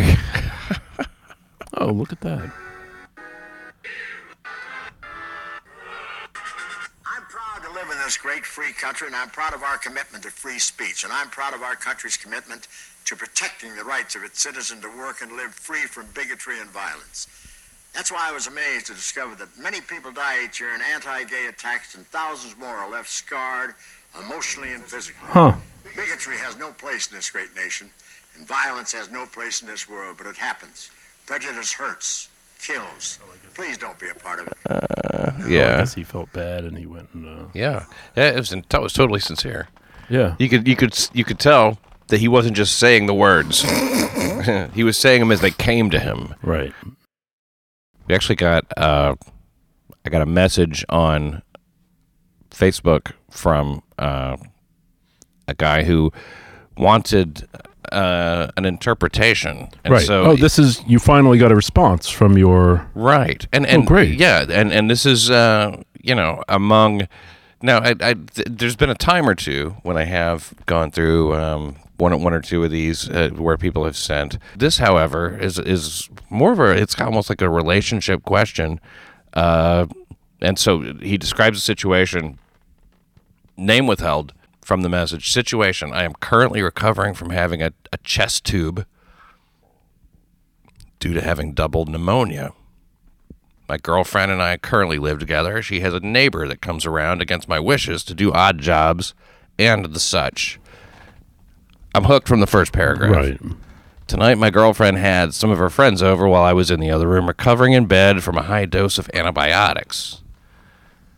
I mean, a lot of, that sounds miserable, really. It really does. This I mean, having a tube in your chest. To begin with, yeah. And then the antibiotic. He probably felt like shit. He probably felt like shit. So after about half an hour, neighbor guy shows up and hangs out. He goes to the liquor cabinet, opens the fridge, and eats some food. He hangs out for about 30 minutes and leaves with my girlfriend's friends. My girlfriend comes to check on me, and I tell her that I don't want the neighbor to enter my house ever again, due to the fact that he was comfortable enough to raid my liquor cabinet and my fridge like he pays the bills in my house or some shit. Well, yeah. Right. The fuck is this guy? Mr. Odd Job's coming around like he's on a break. Don't you have some raking to do or something? Well, my girlfriend says she will cut off contact with the neighbor, but spends a good 20 minutes stating that she's helping him out with odd jobs because he's unemployed, and I'm home recovering, etc. And she claims that there's no hanky-panky going on, and shows me texts that there ain't. But the fact she played devil's advocate for him makes me uneasy. What do you think? I think... He closed it with, what do you think? Well, the fact that she's showing him texts to demonstrate a negative, I don't think that is an effective form of evidence. Mm-hmm. Like, look, here's a text where he's just saying, where's the rake? Right. Here's the... What's suspicious about that? Yeah. Well, my issue is, why are you texting with this guy? Yeah. And I would definitely want to rifle through every text to say, well, Yeah, and like, why do you care if he's unemployed? Yeah, I mean, but the text thing too, like you're a texting relationship with somebody. Well, people text. That's the way people communicate. Maybe I'm old-fashioned, but I mean, I've found that those kinds of things are they're problematic because it becomes a thing that you look forward to.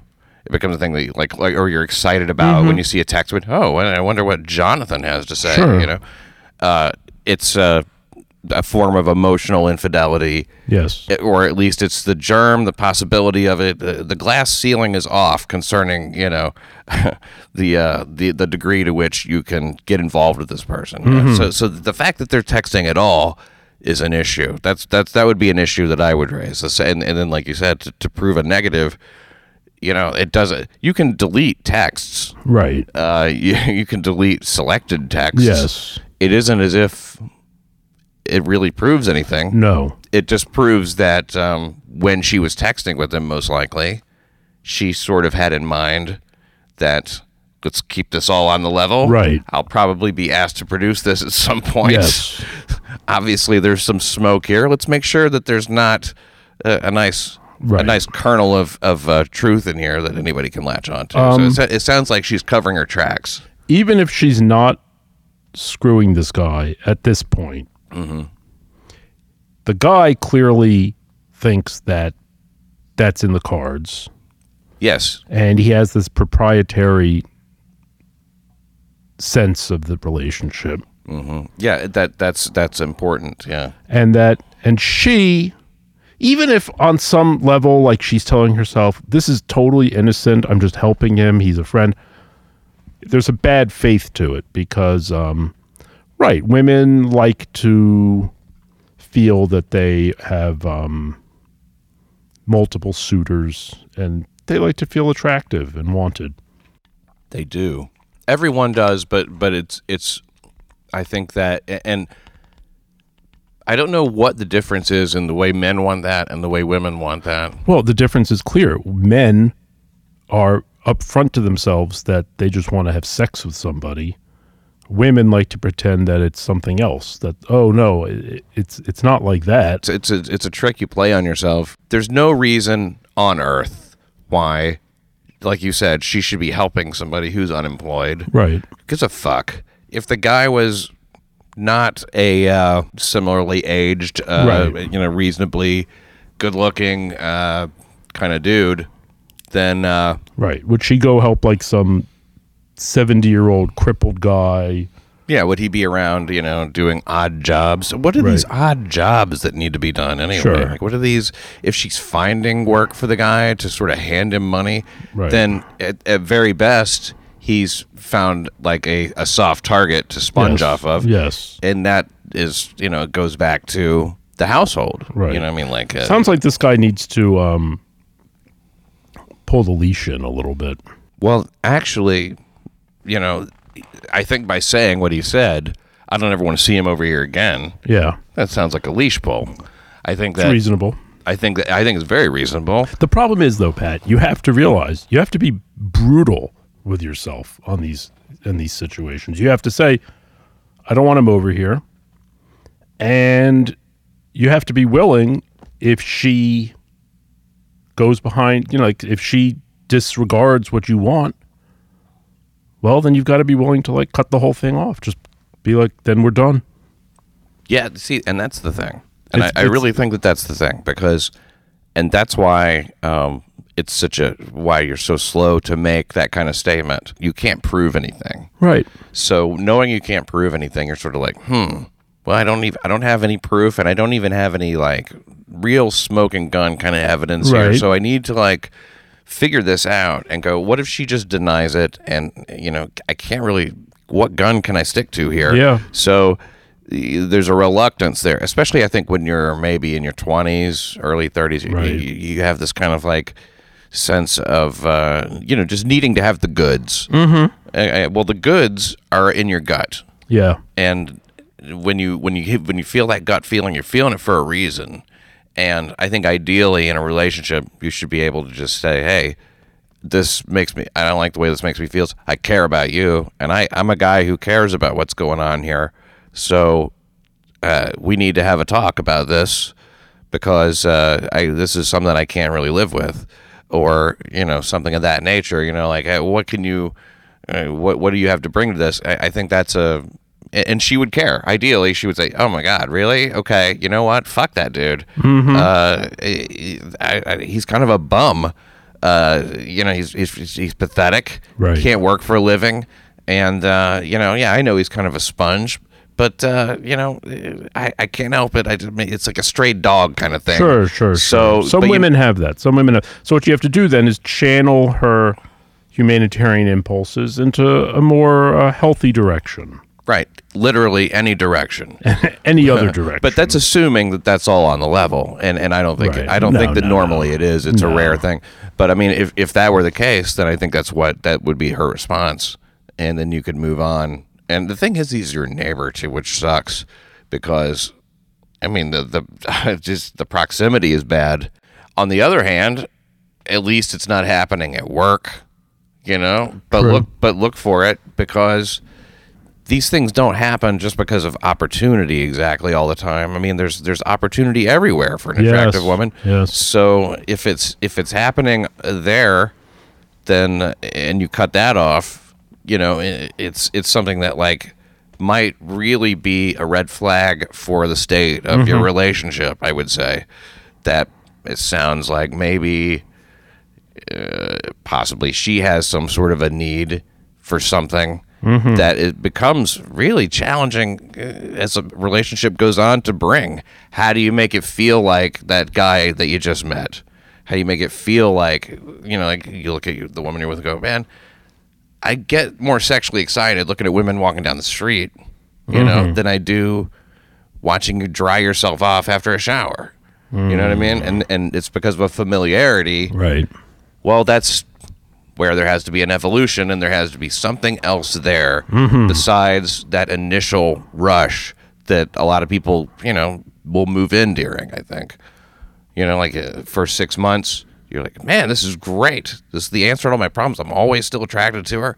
But then, when you see her picking her teeth and her toes and not just seeing that shit. Some people like that. Yeah, some people like it. Some I don't mind it. I don't mind. Hey, familiarity is great, but understand that there has to be something in place that you can't overthrow just to see what this girl's panties smell like. Yes, absolutely. Which is it's a shame you can't just have it all. Or what the neighbor's underpants smell like. Which is clearly what the woman is kind of. Yeah, she wants to know about those briefs. Right. Well, women enjoy the tension too. They enjoy that tense moment before. So this is the pregnant pause before they, at best. Yeah. Not at best, but like, it's up. It's one of the better possibilities. The sad thing is basically the conclusion we're coming to is he's going to have to strangle his girlfriend to death. I'm glad that you were the one to say it. I didn't want that on my conscience. I mean, it's almost like it's done, fait accompli. Well, this is clearly the end. She smiled at him. Yes. She wants him. She doesn't to die, want yes. You. Once you express something like that, and I don't even mind, if quietly, silently, a look. Right. But don't just do it. Dear. You have to, sooner or later, she'll, need to go up a ladder or something. Maybe you get her to, hey, help me clean out the gutters. Now she's up there. Ladders fall over all the time. Yeah. So the ladder falls over. She happens to be at the very top of it when it happens. When she lands, then you strangle her. Oh, that's one way to do it. Yeah, she must have bumped her throat, but she had a rough landing. Obviously, I'm being facetious saying that, and we have to, as grown-ups, engage with other grown-ups in relationships. We have to be willing to accommodate a certain degree of ambiguity, and we can't expect that our partners will just constantly be gazing at us with adoration and then see it as apocalyptic. No, that's what I expect from my listeners. Right, exactly. Yeah, and if they start looking at other podcasts, then we're going to strangle them. Yeah, do not bring them into this show. I'll find you. I hear what you're saying. Yeah, you have to every relationship has this problem. Right. Usually to a different degree. Yeah. The fact the guy is in your home and helping himself, that's kind of what separates That's kind of like that. You're right. That's the dividing line. Look, there's nothing wrong. Everybody likes to flirt, and it's not going to be, you can't make it like a deal breaker because your woman smiles at somebody passing by, whatever, Not immediately. But if you voice a certain kind of hey, when you do that in this particular way, sure, yes. Or you can set your own boundaries. Yes. And I think that it's incumbent on everybody to follow the boundaries that are set, mutually by yourself and whoever it is that you're seeing, and not to set unrealistic ones, that like you said, so that everything's a deal breaker. Right. Like in Othello. Took the words right out of my mouth. Yeah, I mean, if she's looking at a Moor, then you need to just drop it. Just forget it. Maybe because you can't. That's if you're the Moor. So the neighbor would be the Moor. No. The guy who's writing it is the Moor. Oh, I see. He's Othello, and he's like, "Oh, she used to worship me so much Now she's being kind of And a now, cunt. oh, what? Now she, yeah. But that would be saying that he's being a little too paranoid. I don't think he's being too. I think he's not being paranoid enough. This guy. Well, I think the paranoia is there. I think the judgment is not. You know, because and I understand why. Because it's good natured. It's that you want to like be fair. Here's the other thing: a tactic when someone accuses you is to blow up what their accusation actually is, and then deny that, and then make you feel foolish for making it. For Right. instance, like, oh, so because he comes over here and makes himself a drink, yeah, I'm totally sucking his dick every day. Right. Right, and so you know that you no, fear. no. I'm not saying that. Right, exactly. I'm not saying this that. is what you always have to end up saying. Like, I didn't. That's not what I said. Right. And then you don't want it all coming back to. I wonder if when he her came, did he observe? Did he say hi to the guy? Was he like, "Hey, what's up? How you feeling?" the guy was sick in bed. He didn't, I don't think he said a word. And I don't. And I think there was about a 2-hour period where she didn't even come back and check on him. Up? Yeah, I mean that's another thing. Is it might not be the perfect night to throw a party. Like Othello says, they turned his heart into a foul cistern for toads to knit in. I think that's exactly how this guy feels. Right. Like my house is now just like a place where toads fuck. Ugh. And her fucking asshole friends who I know he can't stand. It's like, ew. Why is he being such a jerk? Oh, right. Oh, but you're not allowed to have guests. You know? You can't have friends? So he doesn't want to touch all that off. Right. But my feeling is that little gathering was happening basically to facilitate her spending time with the neighbor. Oh, she was like, "Oh, I've got friends coming by. You should come over." Exactly, yeah. Oh, I know you're looking for a girlfriend, and some of my girlfriends are really great. Yeah. And she only invited like her fat friends. Yeah. To make her look like as if there's any other kind, you know. Basically. They're all fat friends. Kind of. I mean, like, yeah, I think that's it. I that would be my fear, is that, like, because you have to think like the cheater. I've been the cheater, and I've done things like that. Who hasn't? Before I got married to my first wife in high school, or I think I was just out of high school or whatever, there was another girl that I was kind of seeing, and, you know, she knew the deal, and the wife didn't, so I introduced the two of them so they would become friends, and so it would seem normal. Like, do you want to go to the mall? Oh, you can't come? Well, you want to? All right, well, we're just going to, okay. You know, whatever. Not the mall, but whatever. You know what I mean? Maybe we would go to the mall. See, the problem with this story, Pat, is that this all took place in high school. But it's the same thing. I guess it is. You sort of like, it's hiding in plain sight.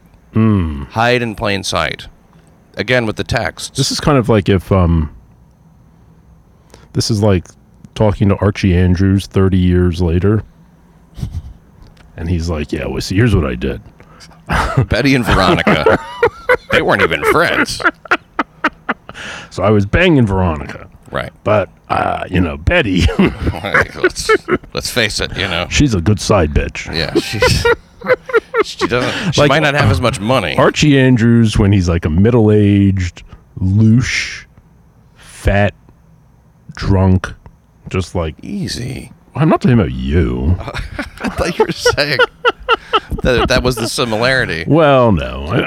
I kind of I took the metaphor. I think we've come off of our friend here. Yeah, I'm sorry. Because he needs an interpretation of her actions. I think what she's saying by her actions is that she's covering her tracks. She's hiding in plain sight. She had the texts already.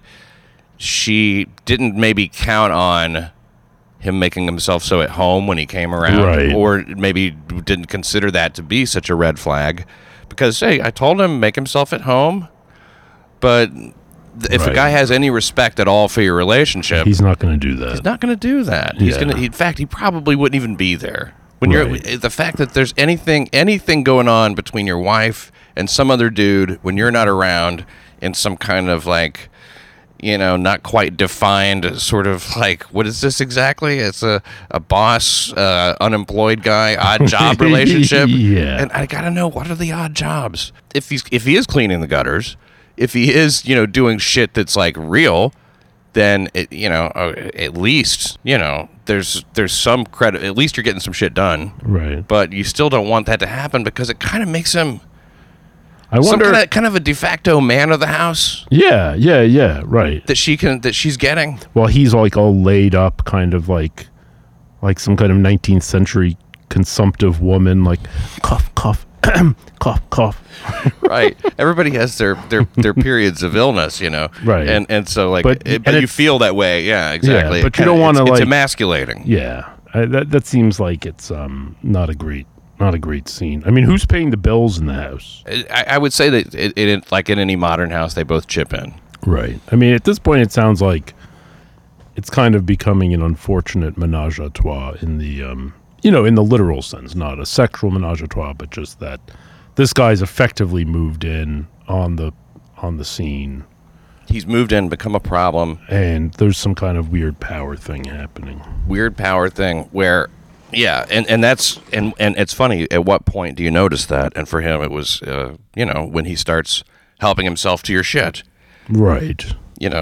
His wife's affection or girlfriend's affection is what he's also helping himself to. I say affection, I use it lightly, not affection like she's stroking his fucking jaw, right. But it's affection like she's, she cares whether or not this guy has some money. I really want to help him. He lost his last job. He can't find a job. Yeah, he hasn't worked now for... Yeah, he's been out of work for like 6 months. Yeah, so what? So he's a fucking lame-o. Yeah, he's worthless. And fuck him. Fuck that guy. Fuck him. You know what? You have a girlfriend. You have a home. You built this together. Yes. You're working on it. So any bit of that gets siphoned off is, and that's the other problem with like a flirting thing or like even like a texting kind of a thing. Right. Is that it siphons off any kind of energy in that direction that you might have. You need, the longer you go on, the more you need that. Yeah. So you can't. It's a distraction. So yeah, it's a distraction. Sounds like this guy needs some holes in his lungs. Maybe he's the one who ought to get strangled. Oh yeah. I'll say this though, and I don't know how you do it. We have an open phone policy where we just don't have, my wife and I, communications that would facilitate any privacy at all. Wow. That would need any privacy. Interesting. That would require that. Yeah, because I mean, it might sound overly kind of like a supervision kind of thing, or paranoia, or like a control thing. Yeah, it isn't about control. But why should you be saying anything to any guy that I can't know about? No, I think that makes sense. And why should I be saying anything to any? And you know what? It has an impact because as I do like communicate with somebody, I go, you know what? If it feels like something that the other person's not supposed to know about, then it's not healthy for the relationship you're having. Openness and honesty are so important. You know who else has a strategy like that? Vice President Mike Pence. Really? Well, he don't you remember a few months ago it came out that he said he never has meetings with another woman without, like, he doesn't go out to dinner with other women without his wife present or without other people there. And that sounds so hopelessly square and conservative. Yeah, and everybody was cracking up. They were just laughing. They were like, "Oh my God, because he's such a Christian. Oh, I can't be alone with a woman." But you know what? It's probably a good idea. It's a very good idea. It's a very good idea to protect yourself that way these days, because a lot of times a thing can have multiple meanings and can sound as if you are making an overture that you're not making. Good point. It could be misinterpreted intentionally. I mean, if you're any sort of person in a position of power, you really have to be watching your back at all times. You know what?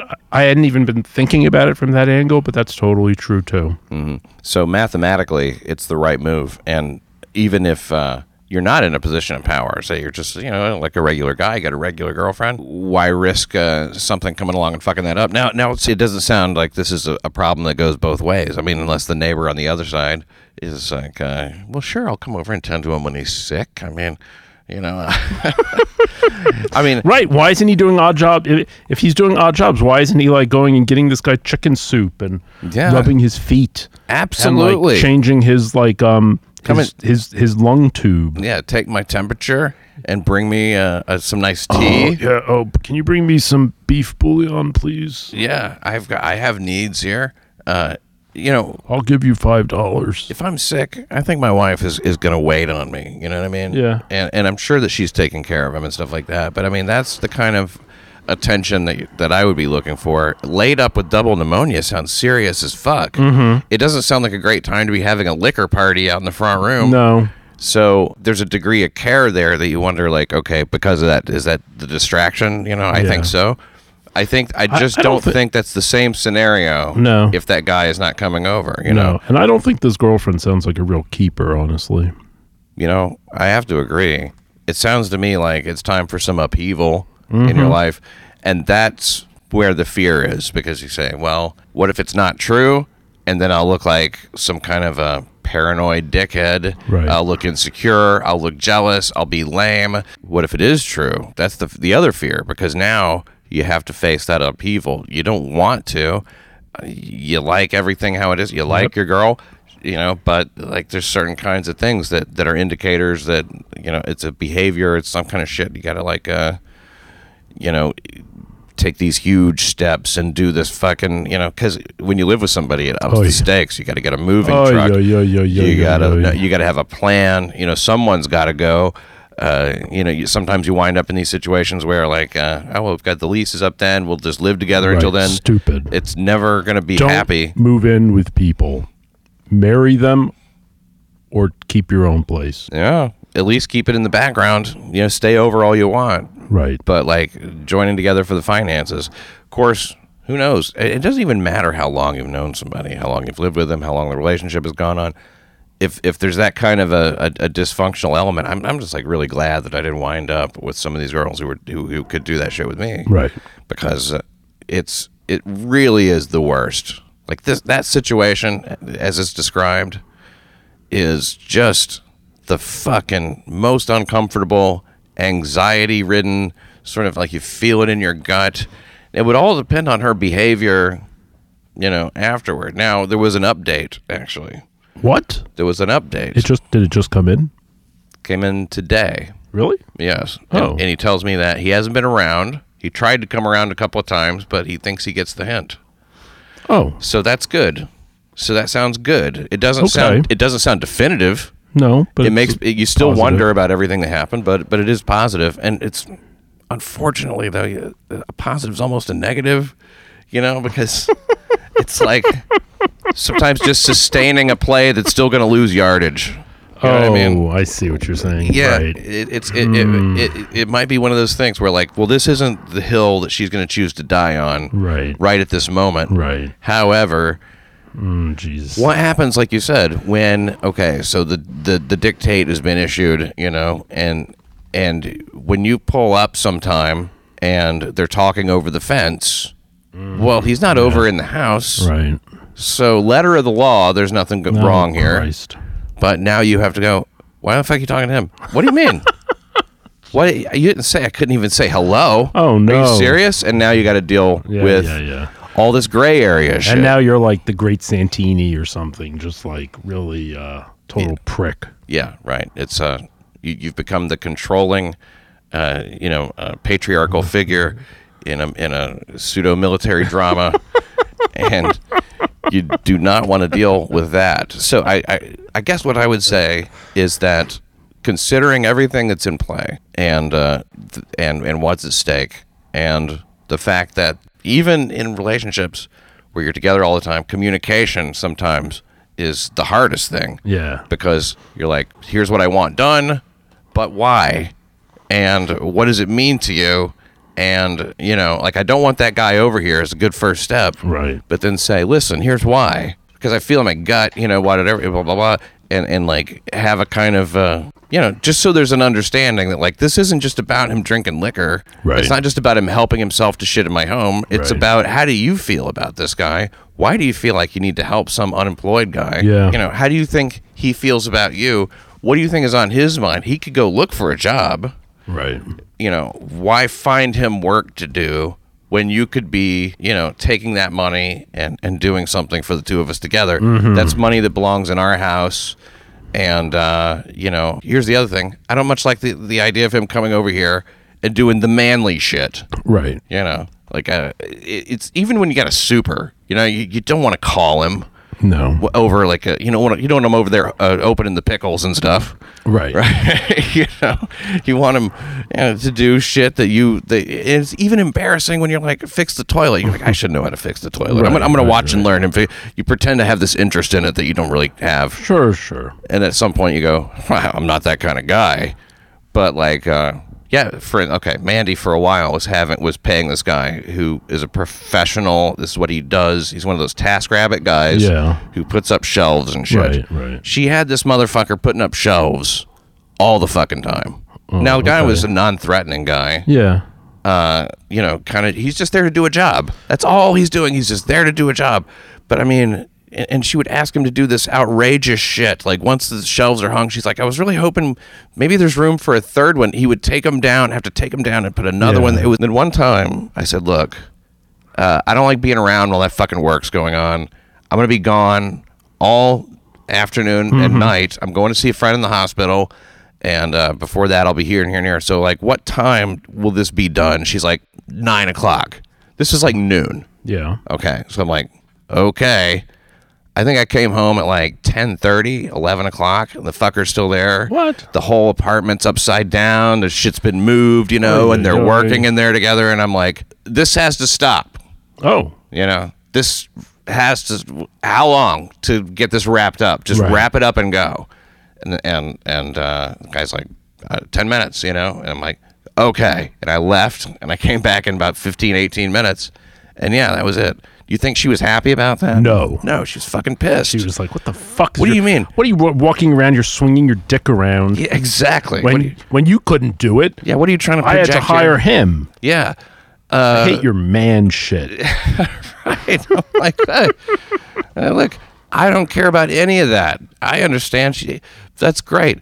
However, when I ask you what time to come home, when I ask you what time the shit's going to be done, I don't care. Right. If you get sidetracked and shit takes longer than it's supposed to, I don't fucking care. I want to come home. This is my house. Yep. I want to sit on my fucking bed. Yep. I don't want all this shit stacked up on it. Yep. I don't want it all moved around and uncomfortable. I want it just fucking be. I already thought that was an outlandish amount of time. Kind of. The guy's going to come when, he was going to show up at like noon or 2 or something like that, or 1 or 2. And at 9... Jesus fucking, are you serious? Right. I know you want some shelves. Hey, the place looks great with the shelves. It was all an improvement. Yeah. 100% agreed on that. But, you got to respect those boundaries, and like, where they are because they're the ones that really piss you off. In the city's better buildings, you're not allowed to work that late. Thank God I don't live in one of those. All right. So I hope that helps. Yeah. Seth Barron, you can follow him on Twitter at Seth Barron NYC. Yes, I've changed my Twitter handle. So it is no longer what the old one was, which you can forget. About it. It's Seth Barron NYC. Don't dead name me. That's the new thing. Dead name me? Yeah, dead naming is like when you call like Caitlyn Jenner Bruce Jenner, or if you refer to the fact that Chelsea Manning used to be Bradley Manning. That's or like fucking 50 Cent is like George Atkins or some shit, right? Well, I don't think it matters so much for that, but dead naming is like for trans people. Oh, it's for trans. Yeah. So if you say my old Twitter name, that's like I didn't know you've transitioned. I transitioned my Twitter name to at Seth Barron NYC. And check it out. And you can also follow me on Twitter. You know my name. It is 50 Millie. And follow me at Pat Dixon. Hey, listen, by the way, some people didn't like that we used to talk about more political stuff in the recent past. And you know what? That's fine. It still comes up from time to time. We'll talk about it if we feel like it. But there's a new podcast that I've launched, Trump, and it's available at compoundmedia.com/highlights. So if you go there, first 2 episodes are up. If you actually like, politics and stuff like that, or just, fun conversation. Last episode, most recent, myself and Kevin Downey Jr. were co-hosting it, along with, who showed up, but Colin Flaherty, who has his own channel on YouTube, and Talib Starks, and none other Then Gavin McInnes, founder of the Proud Boys, founder of Vice Magazine, he stopped by. So it's a pretty star-packed, pretty talent-packed. It's Trump, and that's the name of it. I figured, like, hey, it felt right. The time was right for a podcast just called Trump. Beautiful. And I'm looking forward to having you on, I because you know can't more wait. about politics than myself and Kevin Downey Jr. put together. I can't wait to be. And so look for that, okay? compoundmedia.com/highlights. Thanks one more time, Seth Barron. Thank you, Pat. Thank you for listening to New York City Crime Report.